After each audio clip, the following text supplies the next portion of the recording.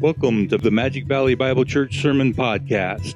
Magic Valley Bible Church has been serving the Magic Valley for 20 years and is located at the corner of Gooding and Main Street in downtown Twin Falls, Idaho. Our service starts at 9 a.m. and is streamed live on our YouTube channel. For more information, please visit us on the web at www.mvbibletf.org or Facebook at facebook.com/mvbible or YouTube at youtube.com/mvbible. Magic Valley Bible Church, built on God's Word.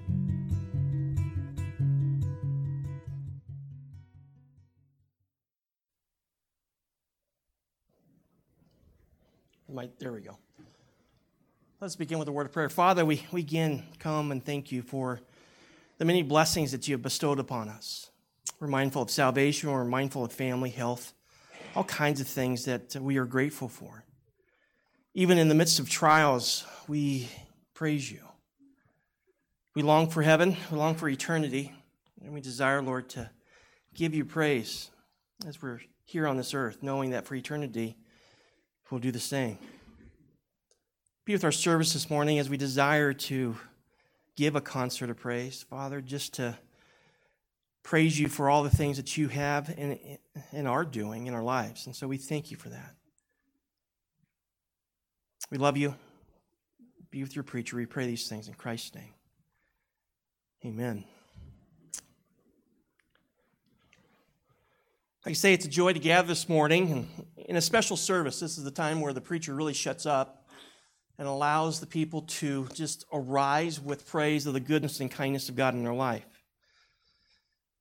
But before we go there, I kind of want to give you just a little bit of an exhortation and from the text of Scriptures. And remember this section of Scriptures when I was reading my Bible reading throughout the year. It's kind of a unique place in a sense where we think about Thanksgiving and especially for God's people.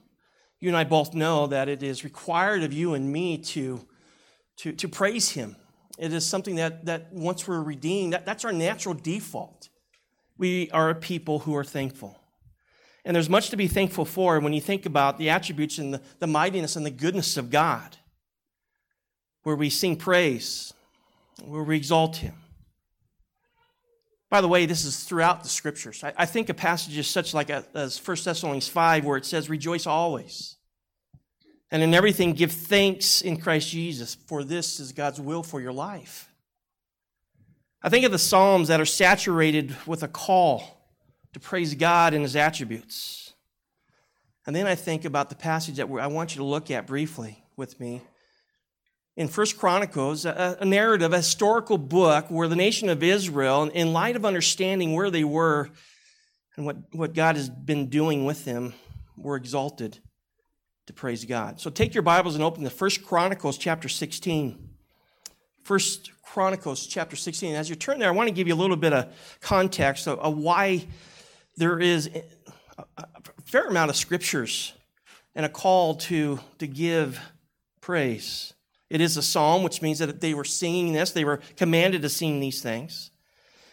And I think that it would, like you say, it kind of just arised out of their own heart. But all of this is to be a primer to get our hearts thinking about the goodness and kindness of God. If you know anything about 1 and 2 Chronicles, you know that it is a narrative following the history of Israel. It was written 450 years before the incarnation of Christ, definitely deep into the historical aspect of Israel itself. It's roughly about 500 years after King David's reign, the glory years of Israel, and it gives the history of God's unfolding redemption from Adam to Babylon captivity. What's interesting to me is that when you read 1st and 2nd Kings and 1st and 2nd Samuel, and particularly 1st and 2nd Chronicles, you get some of the repeated nature of what's happened in the nature of Israel. Scholars are right to point out that about 50% of what is written in 1st and 2nd Chronicles can be found in 1st and 2nd Kings and 1st and 2nd Samuel. But there's about 50% that is new material, things for us to consider, things to look at. And like I say, this book was a reminder. It was a reminder of the goodness and the kindness of God as he displayed his attributes in the nation itself. It was a reminder for them to, as they come back from Babylonian captivity, to remind themselves that God is still sovereign and that he is in control. And though humbled by the judgment of God, by being led to captivity, they come back to a place where the temple is destroyed, where their prominence is no more. No doubt they were having to lick their wounds as they come back to their homeland. And they were reminded of the glory and the goodness of God. But no matter how bleak it looked, this is to remind them of God's faithfulness. And I think that's what we need in this day and age. Especially when things go kind of haywire and life seems to be spinning out of control and things are not going our way. At least the way that we want it. It's a great reminder for us to understand of God's faithfulness in the past, knowing that God's faithfulness in the past is the foundation of his faithfulness in the future. He doesn't change. And that's exactly what he tells the nation of Israel. That I am your God, and I will not change. The covenant that I cut with your fathers, Abraham, Isaac, David, they will come to pass. And so here we find ourselves in 1 Chronicles chapter 16. It was a time of David's reign to bring the Ark of the Covenant back to Israel. And they're reminded of these glory days, these days where God was on his throne and the people rejoiced. And so here we have, in the context of what's going on, they were reminded of God's kindness in the reign of King David's life. David is king, like I said. He's built a house for himself. He's prepared a tent for the Ark of the Covenant, a tabernacle, a place where the dwelling of God resided.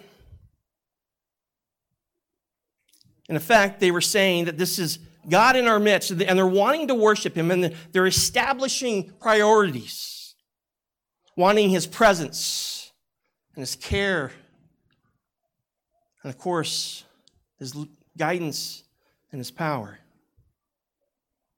They brought the ark of God and placed it inside the tent, which David had, like I say, pitched for its purposes.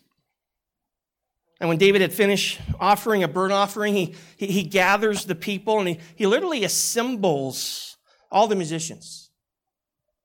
This is what leads up to this great song that we find ourselves in, starting in verse 8. And it's best to look at this Psalm of Thanksgiving as into three sections. They're distinct, each one of them a little bit different, but yet they have one object of focus. That, of course, being God himself. Each section begins with commands to praise. Often, it would be followed up with responses of why you praise. Section 1 runs from verse 8 through 22, and it starts with 10 imperatives, 10 commands. Follow along as I read this great psalm. Starting in verse 8, it says, "Oh, give thanks to the Lord. Call upon his name. Make known his deeds among the peoples. Sing to him, sing praises to him, speak of all his wonders. Glory in his holy name. Let the heart of those who seek the Lord be glad. Seek the Lord in his strength. Seek his face continually. Remember his wonderful deeds, which he has done, his marvels and the judgments from his mouth. Oh, give thanks." 10 imperatives. Give thanks. Call upon his name. Make known his deeds. Sing to him praises. Speak of all of his wonders. Commands from the heart. Seek the Lord. Seek his face. And remember his wonderful deeds. When you think about it, these exhortations, these imperatives is what we do every Sunday morning as we gather. Imperatives to worship, to sing of the great and the goodness and the kindness of God. And when you think about it, those imperatives are what underline why we even celebrate Thanksgiving in the first place. There are many occasions in our lives that we stop and take notice of the kindness and goodness of God. Where we say, that is God, and only He's the one that can do those type of things. To extol Him. To give Him honor. To worship Him. This is exactly what should happen every Thanksgiving occasion. Not only on a particular day in November, but every day of the week when you think about all that God is doing in your life.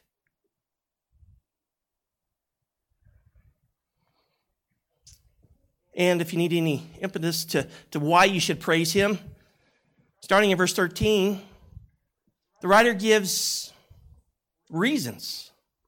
Look at verse 13. He says, O seed of Israel, His servant, son of Jacob, His chosen ones, reminding of the election and the kindness of God to choose and make Israel a nation. Verse 14, He is the Lord, our God. His judgments are in all the earth. Speaking about His sovereignty and His goodness. Verse 15, remember His covenant forever, the word which He commanded to 1,000 generations. The covenant which he made with Abraham and His oath to Isaac. He also confirmed it to Jacob for a statute, to Israel as an everlasting covenant. Those things are sweet when you think about when things are going well. When praise are easy to flow off your lips. But in the difficulties of life, sometimes we are forgetful people. Our God doesn't change. He is the same God that was yesterday, today, and forever. And so this is a reminder of singing and telling the people that, listen, God is on His throne, He's sovereign, and He doesn't change. He doesn't change. Verse 18, saying to you, I will give the land of Canaan as the portion of your inheritance. And they were only a few in number. Very few, and strangers in it. And they wandered about the nation to nation, and from one kingdom to another, He permitted no man to oppress them. And He did reprove kings for their sake, saying, do not touch my anointed ones, and do my prophets no harm. Just reason after reason after reason to give Him praise and say thank you. First section of this psalm, this song of thanksgiving, is a song of reminding us of the attributes of God, the kindness of God. The second section begins in verse 23, and it begins with some of the same commands, an imperative to praise the Lord. Look at verse 23. It says, sing to the Lord, all the earth. Get this, proclaim good tidings of His salvation from day to day. If there's ever a group of people that are going to praise about the mighty name of Jesus Christ, are those who have been saved and redeemed by God in His grace. It is you and I who have understood the significance of why Christ went to the cross, and why He died, and why He rose, and why you are saved. Sing to the Lord. Proclaim good tidings of His salvation from day to day. Tell of His glory among the nations, His wonderful deeds among all peoples. Verse 25, for great is the Lord, and greatly to be praised. He also is to be feared above all gods, for all the gods of the peoples are idols, but the Lord made the heavens. In other words, He is the only living God. Splendor and majesty are before Him. Strength and joy are in His place. A song of just reflection of all the goodness and kindness. But it doesn't stop there. There's more. There's more. It ends with a third stanza, or a third section that comes in verse 28, and it starts again with imperatives to remind us, and you wonder why. Why so many imperatives? Why so many commands? Because I think too often we think that, you know what, do we really have to? Well, yes, you have to. Matter of fact, you get to. You get to praise the Lord. And so you have these imperatives that continue to exhort the heart to look at the goodness and kindness of God and give him praise that he rightly deserves. And verse 28 kind of takes a turn. It starts out with these imperatives. Verse 28 says, ascribe to the Lord, O families of the peoples. Ascribe to the Lord glory and strength. Ascribe to the Lord glory due his name. Bring an offering and come before him. Worship the Lord in holy array. Tremble before him, all the earth. Indeed, the world is firmly established. It will not be moved. This is where it starts to change, where he knows that creation is going to do. Why? Because God is the author of creation. All of the earth is going to rejoice and give him glory. And so the song heads that way. It says, let the heavens be glad and let the earth rejoice and let them say among the nations, the Lord reigns. Let the sea roar and all it contains. Let the field exult and all that is in it. Then the trees of the forest will sing for joy before the Lord, for he is coming to judge the earth. Oh, give thanks to the Lord, for he is good, for his loving kindness is everlasting. 3 sections of imperatives, commands, reasons, and whys, and how great and awesome God is. All this crescendos to a place in verse 35 and 36. And he says this, then say, after understanding all that God is and all that he is doing and why we should praise him, then say, save us, God, of our salvation, and gather us and deliver us from the nations to give thanks to your holy name and glory in your praise. Blessed be the Lord, the God of Israel, from everlasting even to everlasting. Then all the people said amen. And get what they do. You have this song of praise. You have this exhortation to do. You hear all the imperatives and commands. And in the end it says, and the people what? They praised the Lord. And that's our desire here this morning, and for that matter every day, is to wake up on any given day and to give him praise, to shout of his goodness and his kindness, to look at life in such a way through the eyes of the goodness and kindness of God. Yes, there are struggles in this life. Yes, there are trials in this life. But those are only temporal, beloved. They are fleeting.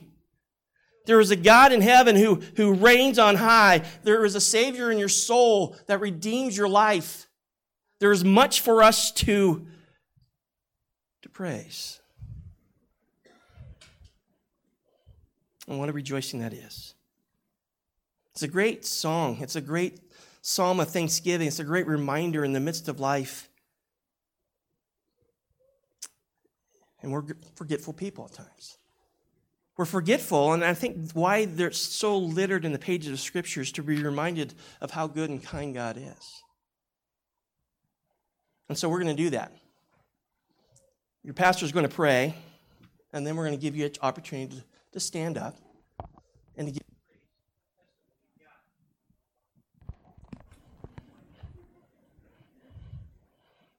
It's it.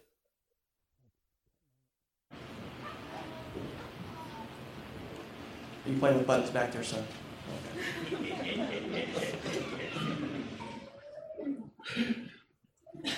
And so all we do, we have a couple men that are going to have some mics. All you got to do is raise your hand or stand up. We'll get the mics to you. But let us rejoice.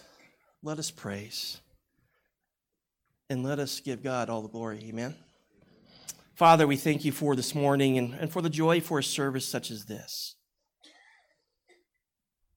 We are called to be a people who speak not only the salvation and the greatness of our God, but also who he is and what he's doing and what he's done. And so I pray, Lord, that your Spirit will prompt your people, that they would arise from within the assembly here and stand and give you praise. We thank you for your hand. I think of just the sheep that you have brought into our fold and just the many things that have happened and transpired over this last year. We weep with those who weep. We rejoice with those who rejoice. And yet we know with full surety that you are still on your throne and eternity awaits. But this day, let us in this place give you praise. And so we love you. And may you receive all the glory in what is going to be said. We pray this in Christ's name. Amen.